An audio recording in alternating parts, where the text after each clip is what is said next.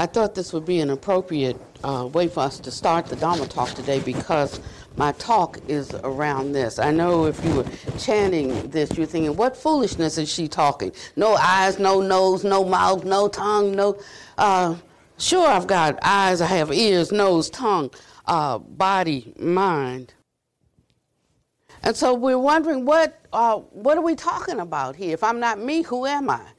And so the Buddha had a lot to say about this subject, about this topic. And this past Thursday, we did a Dharma contemplation, and there was quite a bit of misunderstanding around the message. And so I thought, just based on that I would share that with the broader community today, and we could have a talk about it. It was on the contemplation on the 6 sense basis for attaining Nibbana. You know, the Buddha says, it is said that there are 84,000 Dharma gates. That's a big number for 500 BC. So what that means is there's an innumerable, uncountable number of ways to attain Nibbana. It's not just through any one method or any one thing that we have to do, and we certainly don't have to do all of them. Sometimes a person only had one opportunity to hear from the Buddha. They got one Dharma talk. Sometimes they didn't even get a whole Dharma talk. They just got a line. They got an instruction. Somebody said that he held up a flower and the scales fell from somebody's eyes. He didn't even utter a word. So because we are such an intellectual people, we like to do a whole lot of reading, and we like to do a whole lot of studying, and we like to do a whole lot of talking about the Dharma. But you see, that's not what breaks the chains and the fetters that bind us, that cause us that suffering. It's embodying the teaching. Whatever amount of teachings you get, if you get a little, just do that. If you get a lot, you might have to do a little bit of sorting and focus on the principle thing. Each one of us has some obstacle in life. There's something that causes us our suffering, and it's not the same for every person. So he says to know the Dharma is to know yourself. We have to know ourselves. Now, most of us try to pretend we don't know us because we know some of our obstacles. We know some of the things that beset us. We know how we are when everything's going good versus when things are going bad. And some of us have a great heartache over the fact that we cannot arise fully or have not arisen fully to the measure of our own intentions, our own great wish. And then some of us know that we have no intentions of doing that, and so we know ourselves. And this is an invitation, this path is an invitation to make a self-inquiry, to go in and fold back on oneself to see what is it that besets me? What is my obstacle? What hurts me? What makes me sad? What makes me angry? Where do I see the hatred that I say nobody should have? Where do I find that in me? The Buddha said that if a person were to cut you up limb by limb, and you felt any hatred towards them, then you were not following his teaching. Now that's a tall order. But we start somewhere. And so we have to know where we are. If I want to go from one destination to another, they gave me a smartphone now, so I can plug in I don't even have to plug in where I am. When it comes up and I plug in where I want to go, the satellite thingy finds me and lets me know where I am. You are here, and here's the destination. It tells me how to get there, and it gives me 3 ways to get there. I can go the fast way, I can go the short way, and I can take a winding route, but it's all there for me. So you can think of the Dharma like the GPS, because if you start looking, you will find yourself. You are here. The good thing about knowing where you are is that even if it's like ugly, if I know where I am, I'm not lost. I might be trying to get to a destination. I might have ways to go to get there, but I know I am here.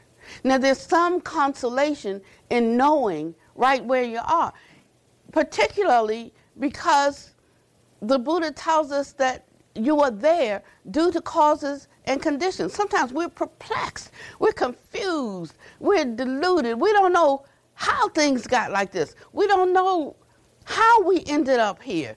We don't know when it even happened, and so that's where the teachings are useful, because they teach us about causality, cause and condition. When this is, this is. If it's not here yet, it's right there. It's on its way. When this isn't, that isn't.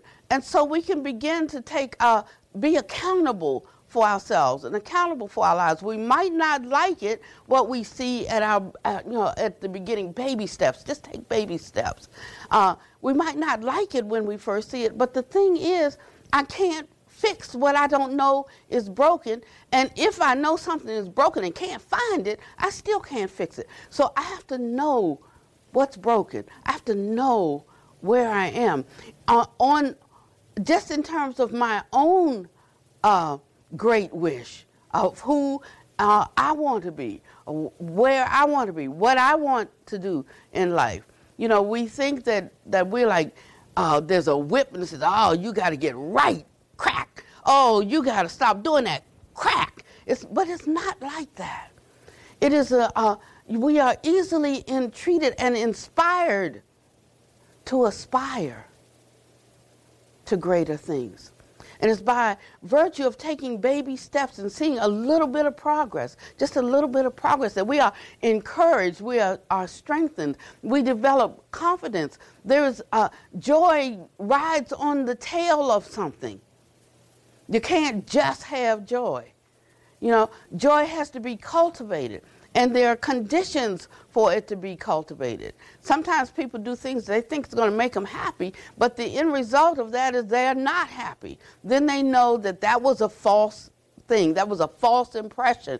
It was an erroneous view. And so we have to change that. The definition of insanity is doing the same thing over and over and over and expecting a different result. And so we look and see that we have to do something different if we want things to be different in the past, in the future. But the thing about it is, we can't even rest on that. If I knew that every time I did something good or useful or beneficial or proper, that the end result was going to be good, useful, beneficial. I mean, we wouldn't be on earth, we'd be in heaven, but it doesn't work like that, because I'm here with other people. And a lot of things that we do, we have to do together. So if we're not in alignment, if we're not, we don't have the same aspirations, then it might turn out good, it might turn out middling, may even fail. But yet I may have known that I did the best, the absolute best that I could do. But it required something else. It required something from someone else, and they didn't give it, or they couldn't give it, or they took it back and grabbed their marbles and went home.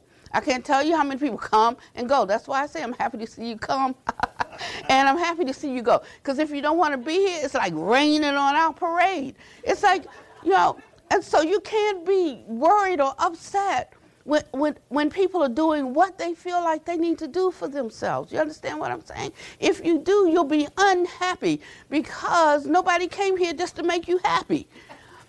We are responsible for making ourselves happy, for finding our own happiness. And if we've been doing things that we thought would inure to our happiness, but we find down the road it doesn't, no harm, no foul. Just stop and do something else.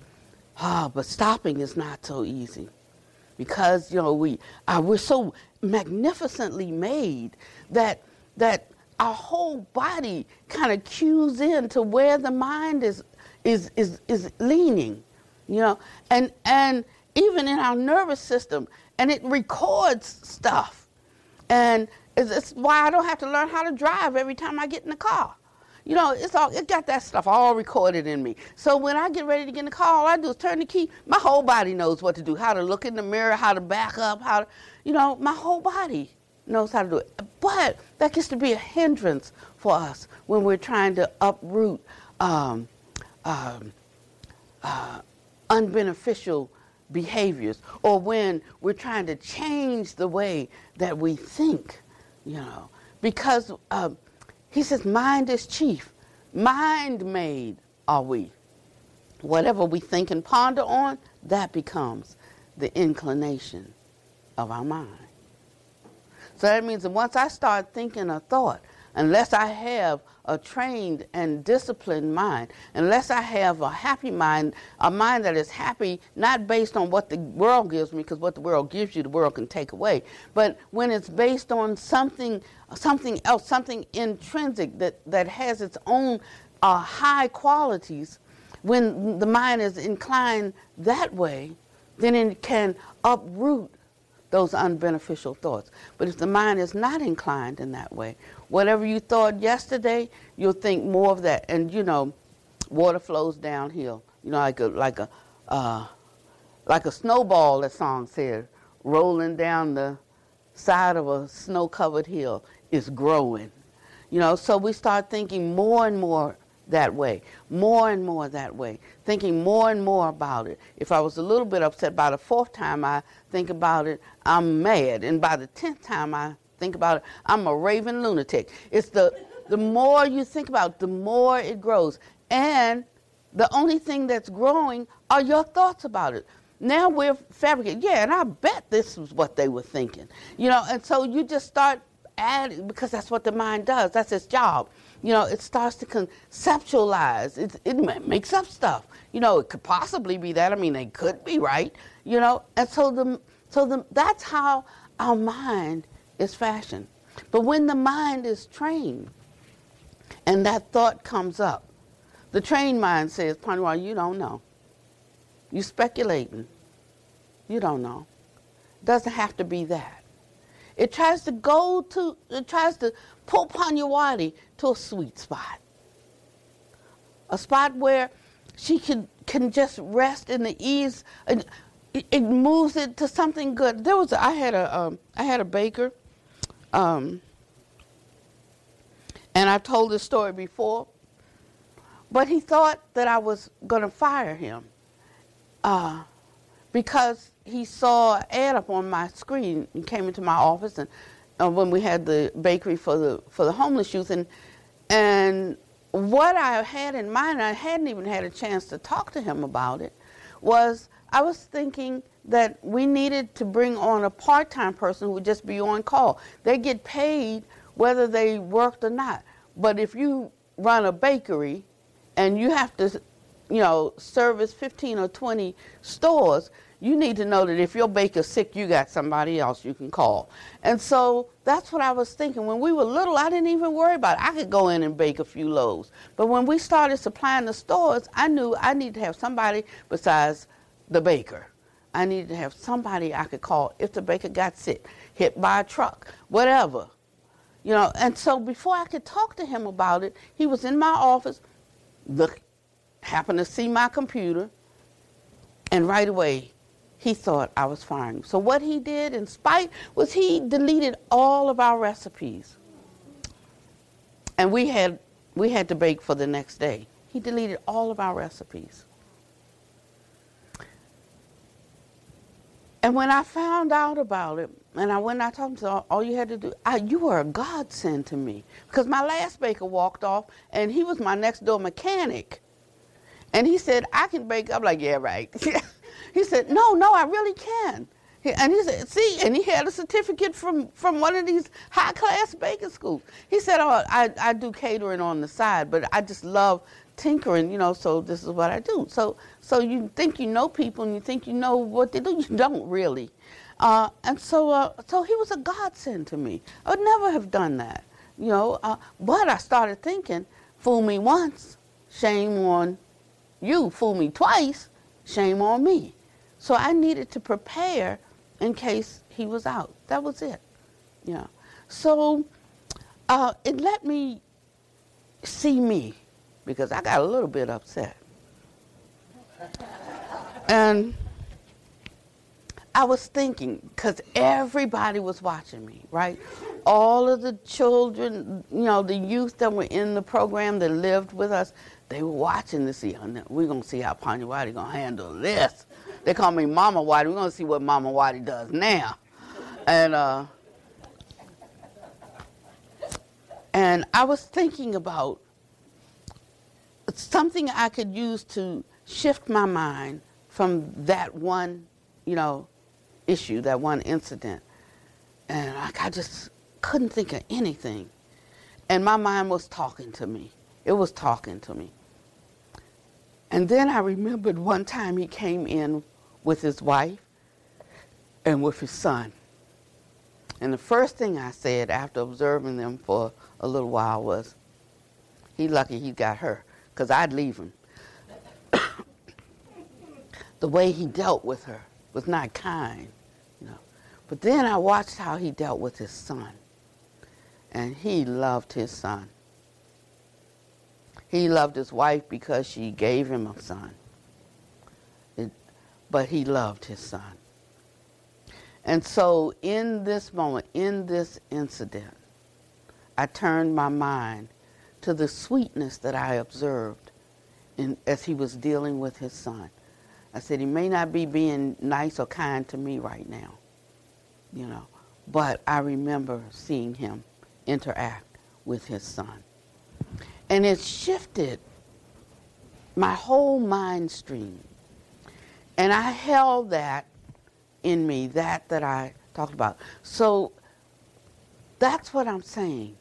So if you were dropped in the middle of the ocean, that's no time to try to learn how to swim. You need to try to do that when you're sitting there and you can hold one hand on the side of the pool and stroke with one hand.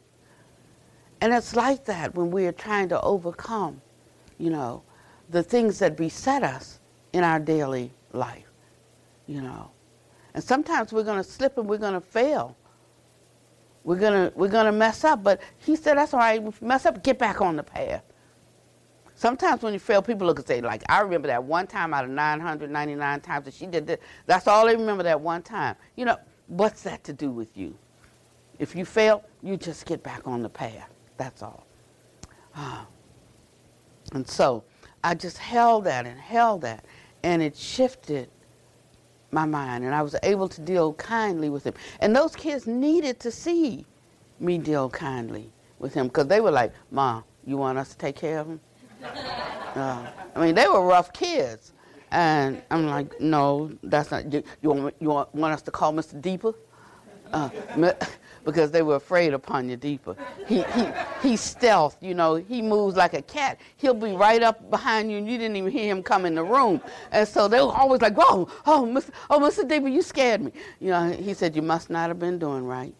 And so so it worked out good. I never had a problem with any of those kids, because they didn't pay that much attention. Oh, that's my wife. She loved me. But Deeper, it was a different kind of love. He got him straight. I had to put the salve on when he finished with him. But he got him straight. And it was a tough love, and they needed it because they didn't, have that kind of influence in their life. So they didn't really know how to be except to be the tough guy, But he showed them how you could be so gentle, and you can be so still, and it would still strike terror in their hearts at the thought of doing bad. And so he tells us that when we are burdened with life and with suffering, we can undergo an inquiry about ourselves, who we are, and where we are, in line with the aspirations for our life. And if we don't have any, he suggests that we get some, And so this sutta that I want to read, it says, Maluka Putta, even though a monk, advanced in age, was still burdened with life and suffering. And he asked the Buddha to teach him in brief, didn't want a long thing, just teach me in brief, something to contemplate that he might become heir to the Blessed One's teachings before he died. So he was getting ready to die, and he wasn't so sure about what was going to happen next. And he'd been listening to the Buddha's teachings for a long time. And he said, maybe can you just give me something real briefly that I can hang my mind on right now, because I'm going through the throes of death, and my mind is getting confused. I'm filled with fear. I'm filled with worry. I have anxiety. And the Buddha said, Bhikkhu, in brief, I will teach you about one who is subject to decline, about one who is not subject to decline, and about the 6 mastered bases. Listen. These 6 bases, the eye, the ear, the tongue, the body, the nose, and the mind, are the basis for contact where one unrestrained, muddled in mindfulness meets with suffering. If you can think of any area in your life where you feel you are suffering, it has to do with information that you've taken in through one of these sense gates. You either saw something, you heard something, you felt something, you tasted something, you thought, what did I leave out? You saw, you heard, you tasted, you felt, you smelled something, right?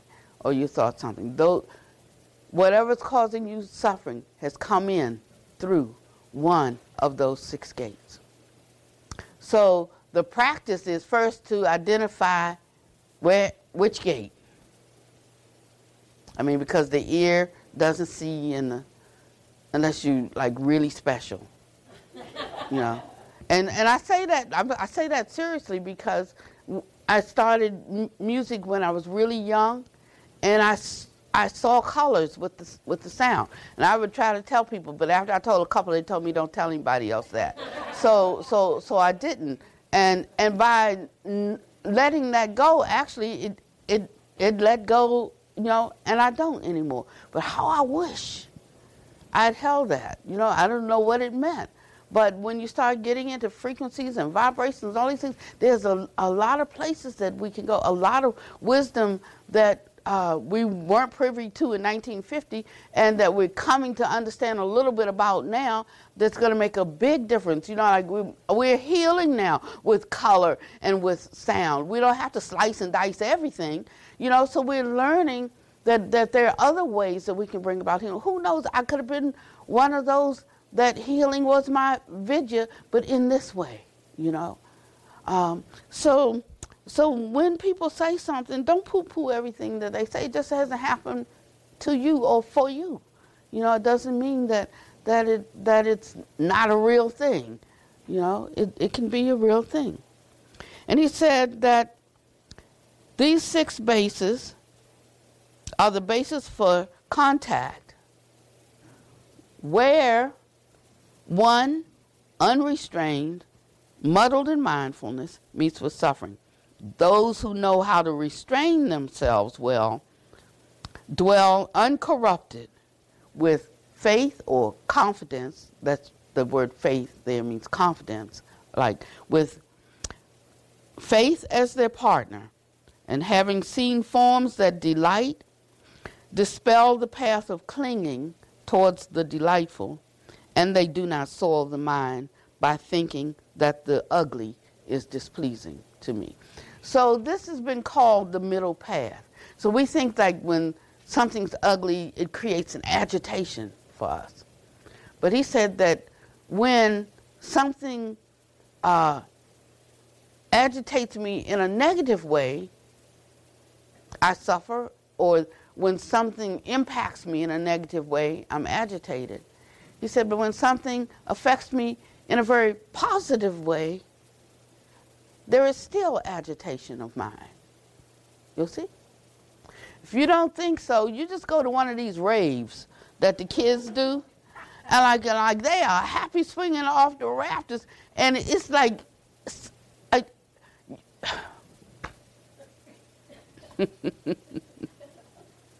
don't know what to say about it, except I'm old, you know, because they were happy, and they were jumping around and somersaults and backflips and just everything. But you know, it was just the agitation. I'm like lining them up for the what's that thing they take when you're too hyper? Yes, yeah, yeah, yeah. And so, and that's one reason why I wanted to give them an outlet. Hey, just to work off some energy. I get it. I get it. I've had a lot of it myself. Except the last couple of years, I'm getting tired now. But I had a lot of energy. And you work it off in your way. You know, I worked it off here. They worked it off at the rave. It's all right. But once they have, then they come back and they're very copacetic, you know, and a kind of a bliss, you know, because they've worked off the part that's jagged, and then they're just left with a happy mind. And so he says, for one who's unrestrained, if they would restrain themselves in this way, not don't do this and do this, but restraining themselves in a way that they don't go to extreme with aversion, nor extreme with delight. He said, then the mind will become sweet.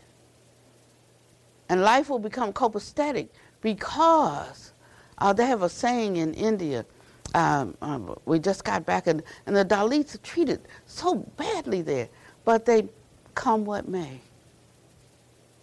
You know, when we'd see something really, really terrible, my heart was wretched, and my attendant would say, oh, mother, don't worry, come what may. And I was like, how can they be this way? I mean, we got some injustices going on over here, and we about just ready, you know, to kill 2 people. And they would see these horrible things happening. And they say, oh, mother, don't trouble your heart. Come what may. I'd like to take some of you over there. I mean, all your anxiety and anxiousness and anger and rage would be over, to see how some people deal with life, and they probably won't be, I mean, we're talking about 300 million people who are in the untouchable class, you know, that caste system. Actually, they're not even at the bottom of it. They're considered non-human. That's why it's all right to treat them that way. That they didn't proceed from the body of Brahma at all. And that kind of wrong thinking. And yet, they can live each day and say, come what may. And so he said, having heard pleasing sounds, pleasing words, dispel the course of hate towards the raucous, and do not soil the mind by thinking, this one is displeasing me. Or if you smell something putrid, every place I go there is like a dump in 100-degree weather.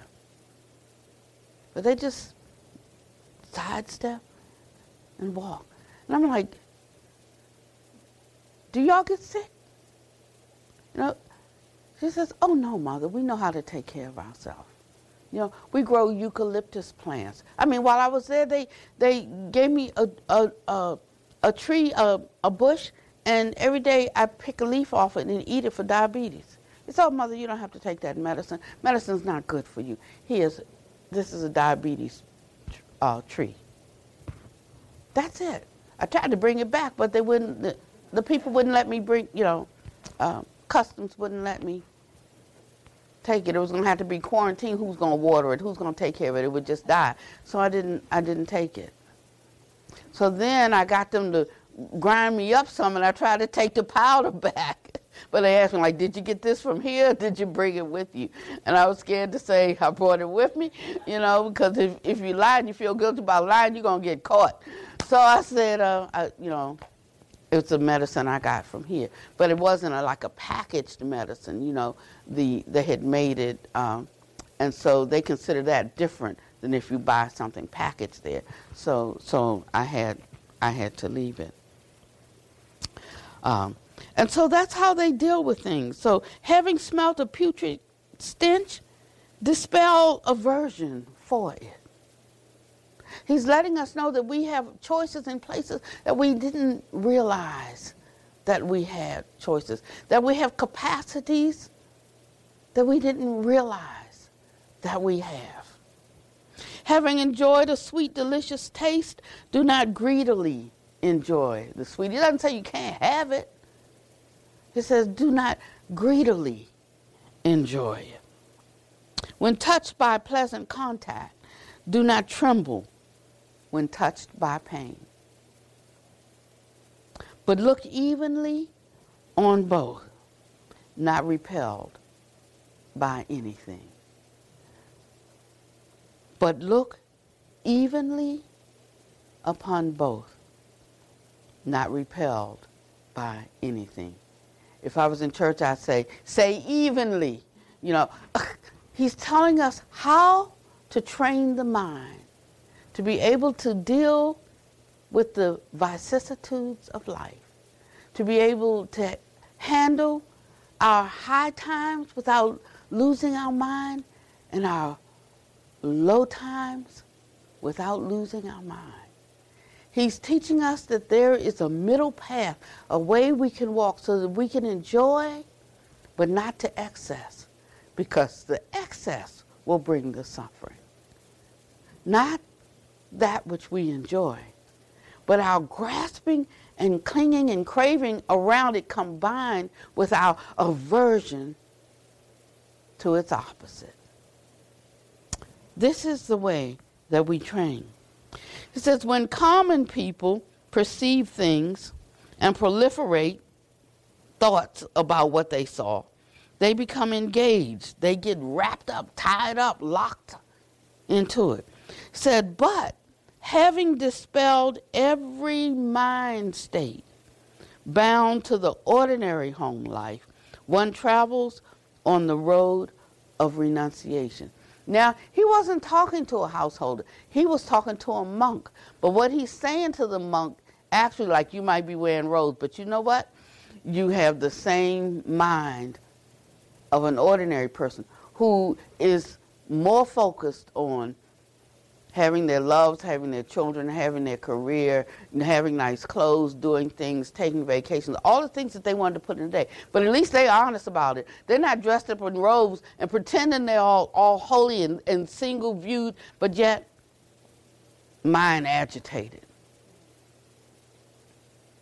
So he was calling him out. It wasn't a ding against the lay people. It was against the one who presents himself. And so as we move along this path, however you present yourself, be that. And even when you fall, you get up and you go again. But don't pretend, because the suffering will be unbearable for you. For you. He says, when one's mind is developed, if touched, I like this. This is where the faith comes in. You know, he said, when one's mind is well developed, if touched, it never flutters anywhere. And peace is said to be close by. And peace is Nibbana, free from suffering. It never flutters anywhere. How many times have you felt your heart flutter?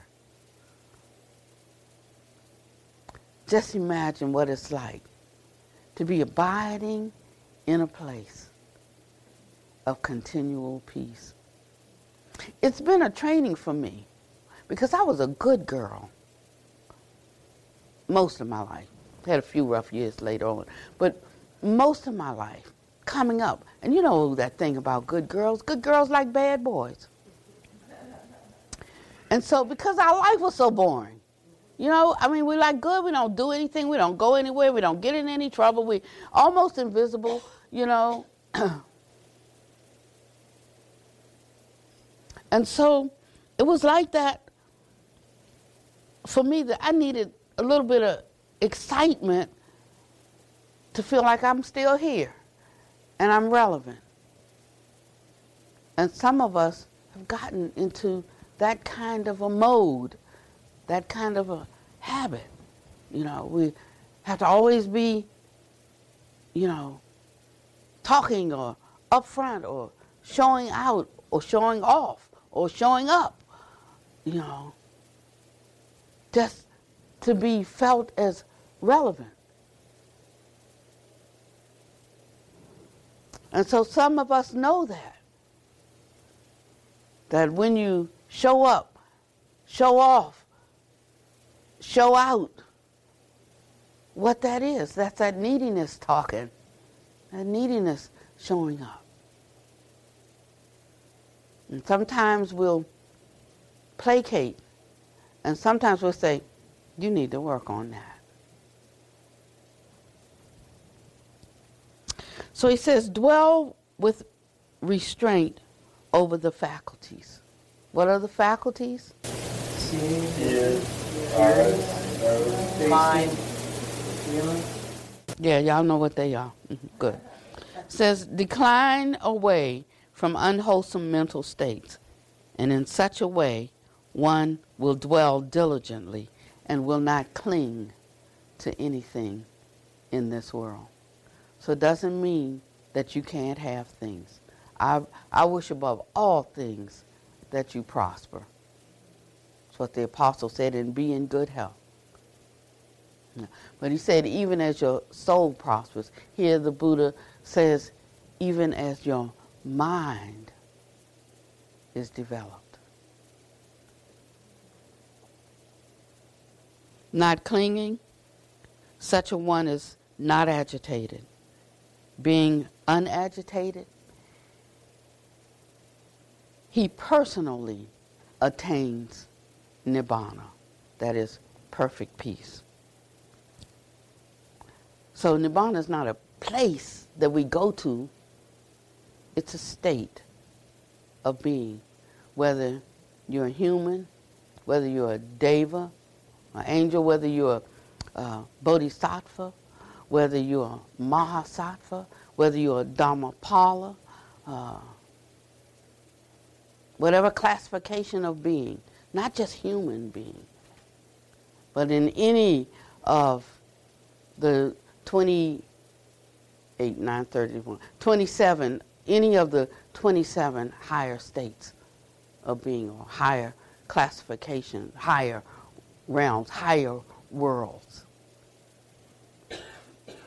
He understands then that birth is destroyed. So what is birth for a Buddhist? It is the beginning of, that's it. So you have to understand spiritual language. Spiritual language is not ordinary language. So we think birth is somebody being born from the womb. When he speaks of birth, it's the coming in to being of the notion of a separate individual self based on erroneous information coming from the 5 sense bases or through the 5 faculties. And he understands that has been destroyed. Now I can see and not be moved. I can hear what you say and not be affected. I can taste and not be gluttonous. I can think, and I only need to think as much as the thinking is required. I don't have to proliferate, and the mind doesn't have to run off like a monkey mind, just making up stuff. Or just recollecting, recalling things that happened 2 years ago, 5 years ago, 10 years ago, 30 years ago, 50 years ago. Still talking about it, still thinking about it. So we have to make a decision that we want a certain kind of relief or release or peace. Sometimes we say we do, but we really don't, because our only companion has been misery, and misery loves company. Better to have a bad friend than no friend, we think. A little dicey. You have to see which way the wind is blowing. But some of us feel better to have a bad friend than no friend. So we can't abandon even misery.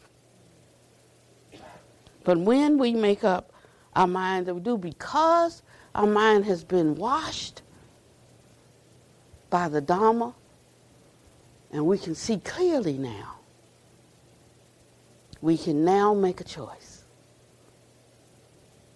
We can now make a change because the willingness is there. I don't know about you, but when I see something that needs destroying in me, I say, I will. And when I fail to uproot it, I'm not discouraged. I look at it and I say again, I will. And one day, that will becomes, I have uprooted that. When I say I want to take on certain qualities and be a certain way, one day I will enter fully into that. A little bit here, a little bit there. He says, and when we understand life and move in this way, we can say that the holy life has been lived and what had to be done has been done. May you be well and happy and peaceful. May no harm come to you and no danger. May you always be able to meet the inevitable difficulties of life.